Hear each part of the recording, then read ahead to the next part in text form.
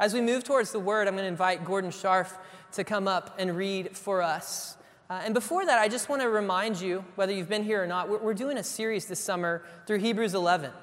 Some people call it the Hall of Faith, all these heroes of the faith.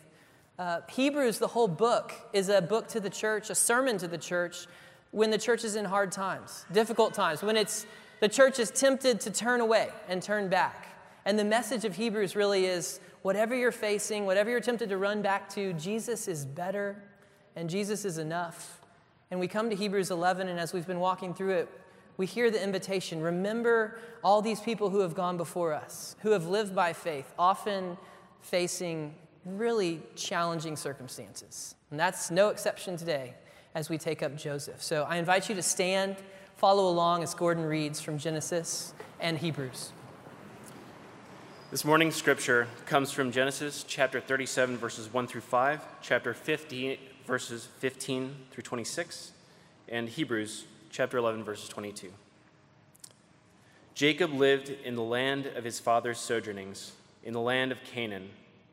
These are the generations of Jacob. Joseph, being 17 years old, was pasturing the flock with his brothers. He was a boy with the sons of Bilhah and Zilpah, his father's wives. And Joseph brought a bad report of them to their father. Now Israel loved Joseph more than any of his other sons, because he was the son of his old age, and he made him a robe of many colors. But when his brothers saw that their father loved him more than all his brothers, they hated him and could not speak peacefully to him. Now Joseph had a dream, and when he told it to his brothers, they hated him even more. Now from chapter 50, verses 15 through 26. When Joseph's brothers saw that their father was dead, they said, "It may be that Joseph will hate us and pay us back for all the evil that we did to him." So they sent a message to Joseph, saying, "Your father gave this command before he died.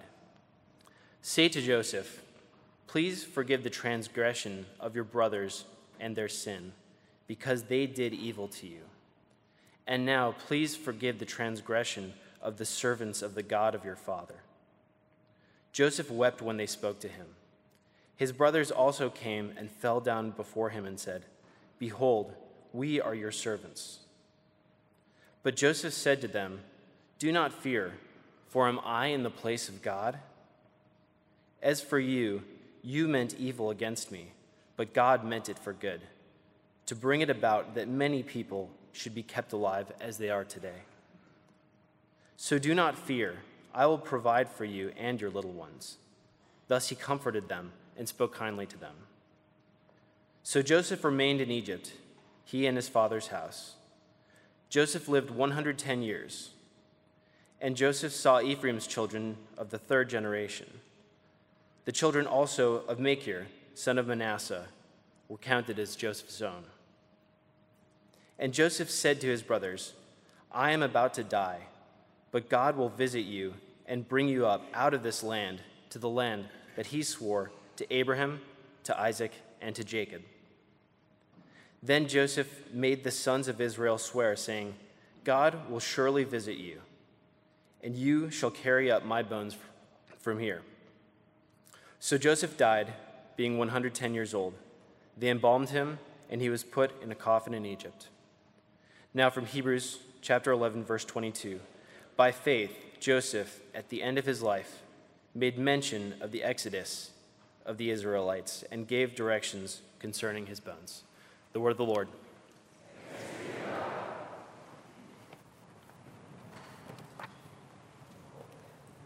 Let's pray together. Father, we come honestly this morning acknowledging that we want to live by faith, but we're often afraid and we're often confused as we look at the world. Father, we pray, as your word says, faith comes from hearing and hearing from the word. As we look at your word, would you increase our faith? Would you create faith in the hearts of those who don't have it? Father, would you reinforce our confidence that you are indeed king and that you're ruling the world, doing all things for good for your people. We pray in Jesus' name. Amen. I don't know if you've noticed it this morning as we worship the Lord together, but we certainly are not shying away from some big themes, from evil and injustice and suffering and God's sovereignty. And I don't know how you respond to that, if that feels heavy, onerous, but it feels appropriate to me as the church living in this moment in our history, in the world. More than any time I can remember, perhaps except for 9/11, people are aware of evil and injustice. We've had a recent shooting in our city. As you know, there are almost daily attacks around the globe, it seems, and we all know something's wrong.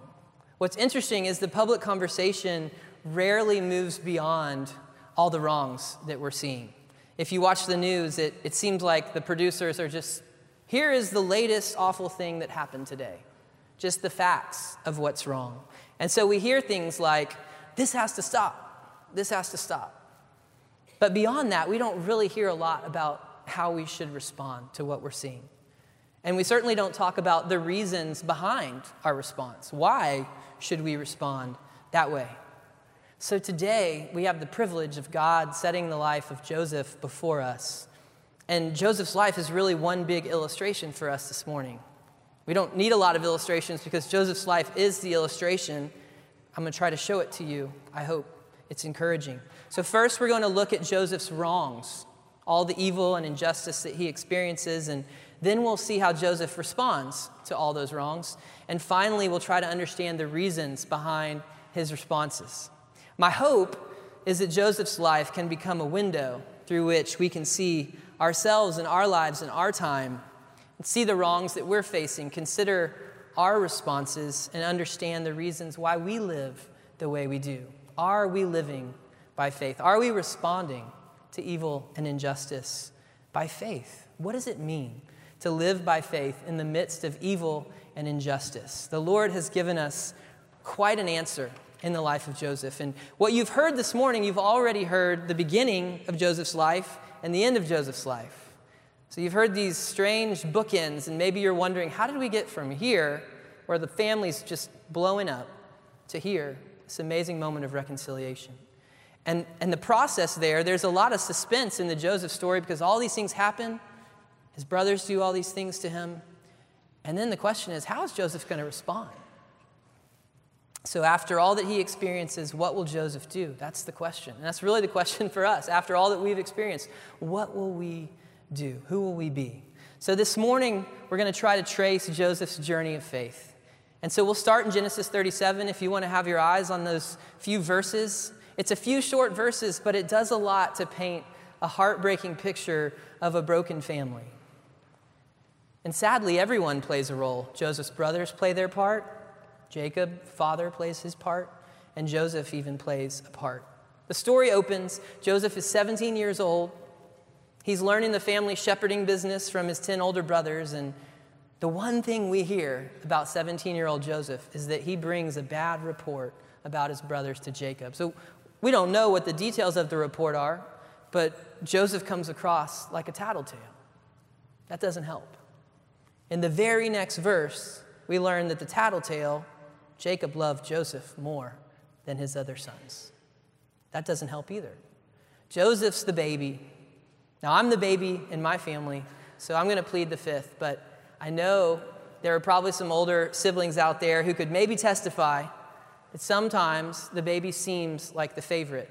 And at least in this case, Joseph is the favorite. And Jacob makes it clear by giving him this beautiful robe, and Joseph doesn't really mind wearing it out and about. So parents, there is a word for us here. Favoritism can be really devastating for our children.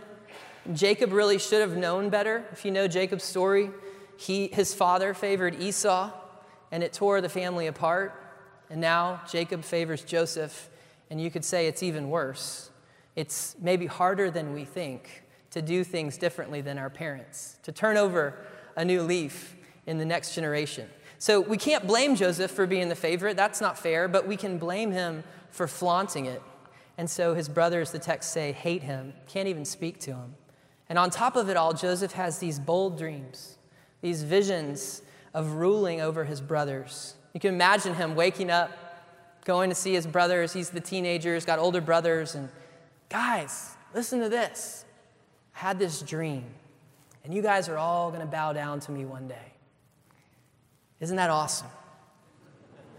It doesn't go over very well. So none of this justifies what Joseph's brothers do to him, but apparently, and I just want us to see this, he does enough that 10 brothers want him out of the picture. So Joseph has his share of wrongs. But I want to try to summarize all the wrongs that he experiences, which I think are not justified. It starts with hatred and jealousy, silent treatment from his brothers.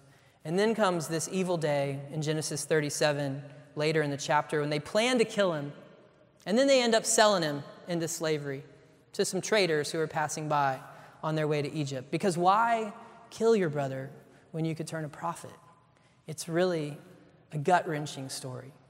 And so Joseph makes this walk to Egypt as a slave, and you can just imagine how easily his life could just become defined by all the wrongs. Think about what he's up against. What if you were in his shoes? I know there's some young people around 17, 18 in here, but no matter what age you are, he's around 17 when his brothers sell him into slavery. His brothers, the people who should love him. He goes to Egypt where he has no family, no fellowship. He doesn't have a Bible because it hasn't been written yet. And all he has are the stories of God's promises to his great-grandfather and his grandfather and his father. He heard these things as a child growing up, but now he's on his own. How would you do in a foreign land with no support? How easy would it be just to become the victim and quit? So if Joseph, with God's help, can learn to live by faith in these circumstances, then we would have a lot to learn from him. So it'd be easy just to stop. What our world would probably do is look at Joseph and look at all the stuff he's been through. Isn't it awful? And just stop there. But our life is always more than what we did or what's been done to us. It's good to ask, what went wrong? Because that's a big question. It matters. But it's a bigger question to ask, how will we respond to what went wrong? So evil and injustice become the arena where faith works itself out or not, for Joseph and for us. So how does Joseph respond to all these wrongs? How will we respond to all of the wrongs that we see? Since the shooting in our own city, I've watched how different people respond. It's really fascinating. This isn't scientific, but my conclusion is that we really only have two options.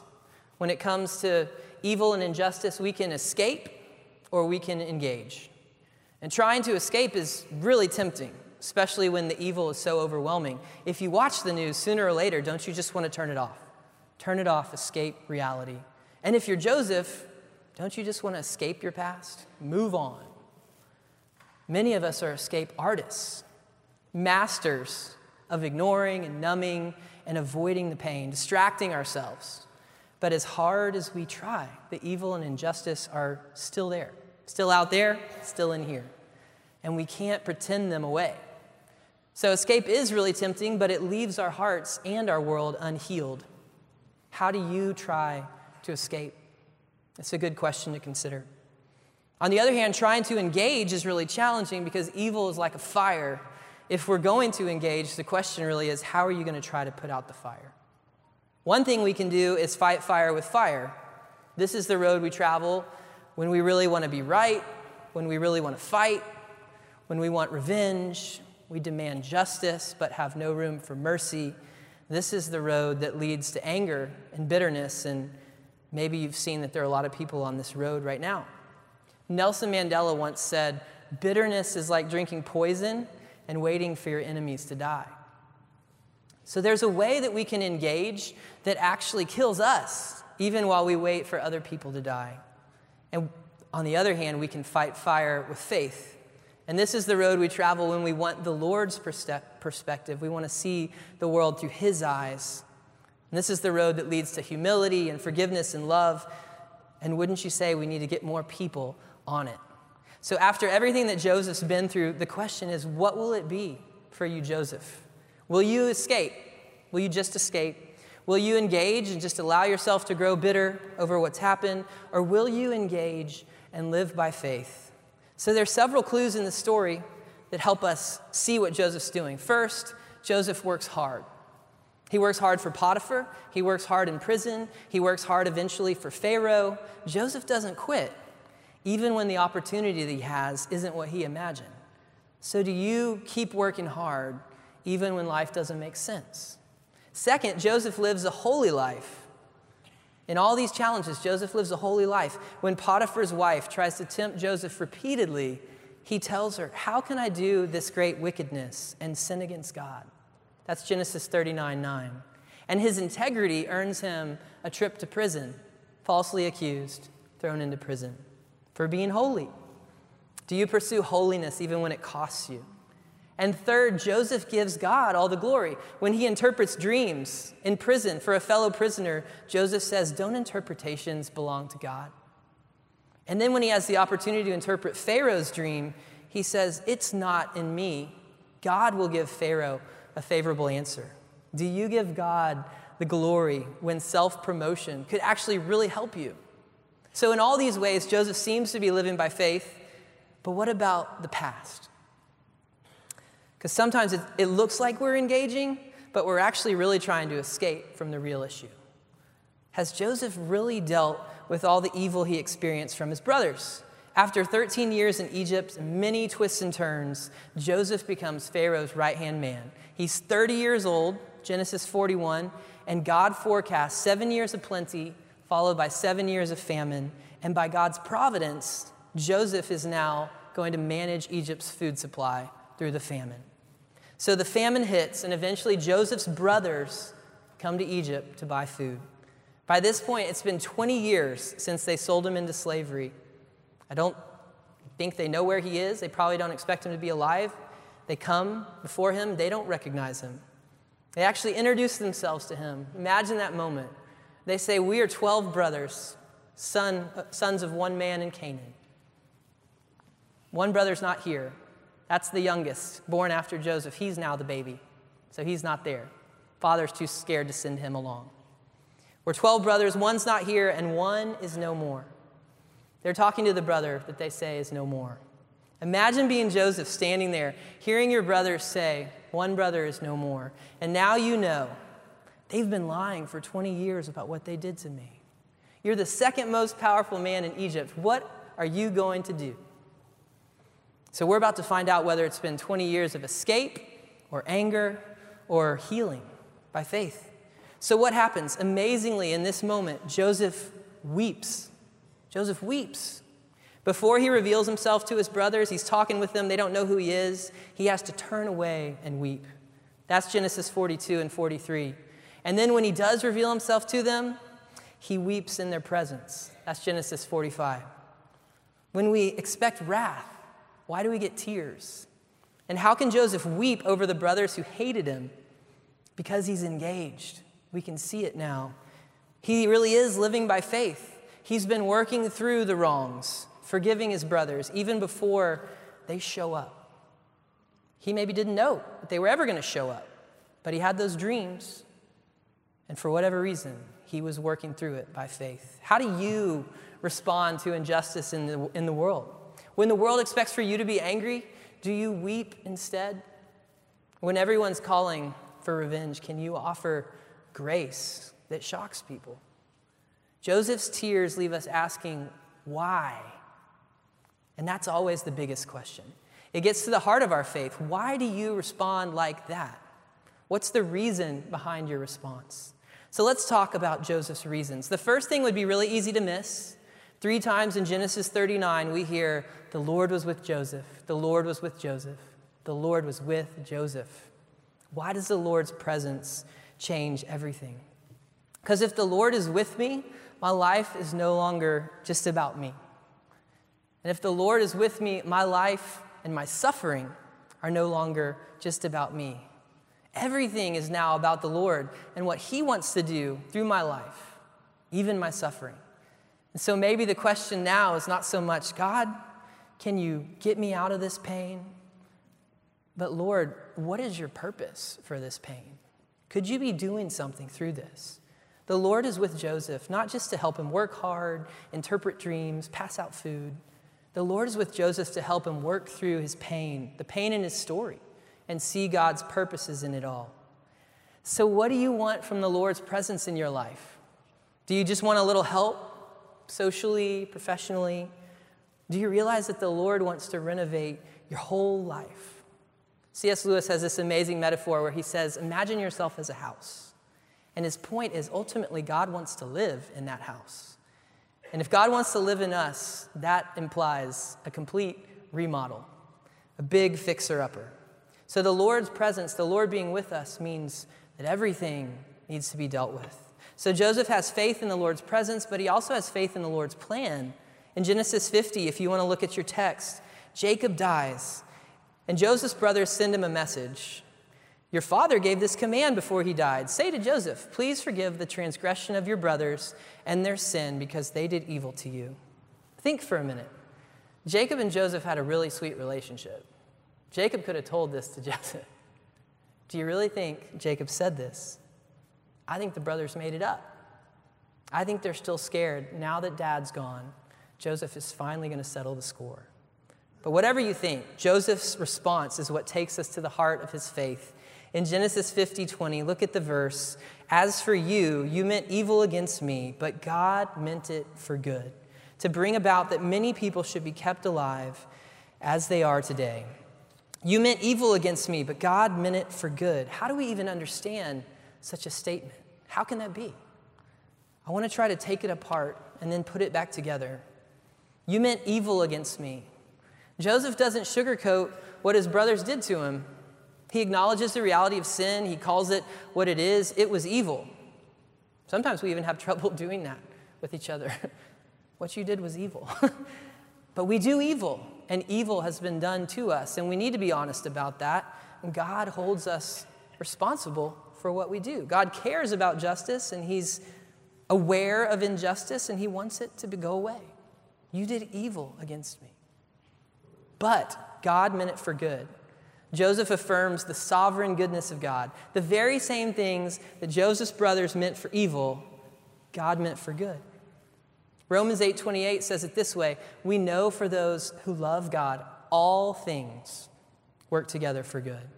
We can't always see how God is working certain things together for good. There are people sitting in here today, families of police officers, who have a lot of big questions about that right now. How is this thing somehow working together for good? But we need to remember our difficult circumstances don't change God's truth. God's truth changes us in our difficult circumstances. And think about this. If God is working in the world, if he's doing anything, doesn't Joseph's statement have to be true? I'm not a football player, but we're in Texas, and I was thinking this week about how people say quarterbacks need a clean pocket. Tony Romo needs a clean pocket so he can throw. But think about this. God never has a clean pocket. He's always working out his will in the midst of our mess. In every situation where God is working, sinners are sinning. Yet for his people, the word says that God is working all things together for good. And this really forces us to ask some hard questions like, is my definition of what's good for me the same as God's definition? Could God's good actually lead me through evil and injustice, not just around? That certainly seems to be Joseph's story. So Joseph has this courageous faith, but how do we know it's not just a crazy faith? How do we know he's not just insane? We have to remember that Joseph's faith was an unfinished story. Like other people in Hebrews 11, Joseph is looking forward to something greater. And we can sense this if you look at Hebrews 11:22 and the end of Genesis 50. At the end of his life, a couple things happen. It says Joseph mentions the Exodus. He remembers what's to come, which is a little odd, but he remembers it because God talked to Abraham about it in Genesis 15. So Joseph can remember what God told his great-grandfather. We're going to be sojourners in a foreign land. We're going to be afflicted before we finally come out. And at the end of his life, Joseph can see what my brothers meant for evil, all the horrible stuff I experienced, God meant for good to get us to Egypt. And here we are, to preserve us from a famine, to save lives. Through all my pain, God is working out his promises. Could that be true in your life? Through all your pain, God is working out his purposes. Joseph knows things are going to get really tough in Egypt for God's people eventually after he dies, but he's confident that nothing will stop God from keeping his promises. So Joseph looks forward to a redemption even more amazing than what he's seen in his own life. It's almost like he's not that impressed with what's happened in his life. The great stuff is yet to come. That's kind of startling. At the end of your life, how do you want to relate to this world? Will you be losing your treasure as you go or gaining your treasure? Will you be leaving your home or going home? After this incredible career in Egypt, Joseph actually holds it all very loosely. For him, the best of Egypt, which was all his, is nothing compared to the promises of God. And so he's ready. He'll trade this whole world for the world that's yet to come, the world that God is promising. So by faith, Joseph asked to be buried, not in Egypt, which has been his home for a long time, but with God's people in his homeland. And when the Exodus happens, they carry Joseph's coffin out with them. So it happens. So if Joseph was looking forward, then our eyes can't just stop on Joseph's life. It's really not about be like Joseph. We need to look forward too, to see how Joseph's story fits into God's big story. Because in God's big story, he often does his most amazing work in the moments when evil seems to be winning. Isn't that an encouraging word for us today? God often does his most amazing work when evil seems to be winning. So think about this. Joseph's response to evil is a foretaste of what Jesus would do to conquer evil. How? Well, Joseph and Jesus were both rejected. And God somehow, in his plan, used their rejection to bring about redemption for the very people who rejected them. So Joseph absorbs his brother's debt to save the relationship. He didn't call them to pay for it. He absorbed it into himself. Said, God, what you meant for evil, God meant for good. And Jesus pays our debt on the cross to save us from our sin and bring us back to God. He didn't call in the debt. He absorbed it into himself that we might be with him. So the cross is the ultimate demonstration that we meant for evil, but God meant it for good. The cross proves that Joseph's faith was not just wishful thinking. The cross is this beautiful collision of the greatest evil and the highest good. So Jesus vanquishes the greatest evil with an even greater love. When we were his enemies, Jesus loved us and gave himself for us. So maybe you heard Jack praying for our enemies this morning. It's the right thing to do.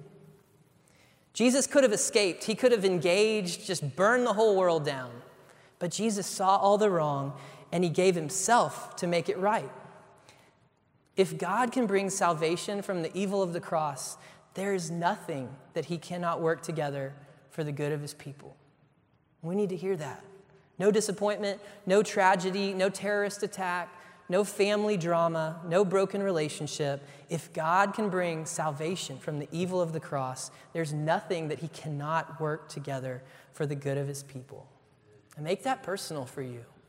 Whatever circumstances or evil or injustice you're facing or have faced, we can walk out of here with the good news that this broken world needs. Do you believe this? We don't just have a sovereign God and a good God. That's encouraging. We have more than that. In Jesus Christ, we actually have a suffering God. He is with us as we live in this world. It's faith in the sovereign goodness of our suffering God that braces us for any storm. Do you have this anchor as you deal with all the wrong out there and all the wrong in here? Do you want this kind of hope? Jesus invites us to come and put our hope in him. There's some amazing words in a hymn. This is my Father's world. Oh, let me never forget that though the wrong seems oft so strong, God is the ruler yet. That's what we're saying this morning. That though the wrong seems oft so strong, God is the ruler yet. Child of God, whatever you've done, whatever has been done to you, you can trust that God means it for good. If you don't have this hope, I would encourage you this morning not to necessarily think about how you're responding to evil and injustice, but to start with how are you responding to Jesus Christ? How will you respond to what Jesus says if he came to you and said, you meant evil against me, but I meant it for good. Look at what I did for you on the cross. Start there. How are you going to respond to Jesus? And I invite you to come and taste and see that he's good, that he's better, that there's no one like Jesus. And if we have this hope, if we know him, how should we respond to evil and injustice? If Jesus has paid the price for our own evil and injustice, that has to change how we relate to evil and injustice in the world, because we can no longer escape. Jesus didn't escape. And we can no longer engage in a way that adds fuel to the fire. Jesus didn't just burn it down. Jesus is leading us in a different way. Church, God is calling us to engage in this world by faith, to respond to evil with a love that only the gospel can explain. In this world that can't really get past all the wrongs, we can respond with real hope and real healing because the Lord is with us and he has a plan. So as we fix our eyes on Christ, we're starting to see the world through new lenses. And when all we see is darkness, we're learning to watch for the dawn. It seems really dark, but the dawn is coming because by faith, God means it for good. Let's pray together. Father, would you increase our faith in who you are and what you've done for us in Christ? In the midst of so much evil and injustice, just pray that you would help us to engage by faith, to live like Christ in this world that needs Christ. Would you remind us of the cross where we meant evil against you, but you meant it for our eternal good? And give us confidence that you are working all things together for our good. Whatever our lot, you have taught us to say, it is well with our soul. Father, as we sing, help us to long for the day when our faith shall be sight. In the name of Jesus we pray, the author and perfecter of our faith. Amen.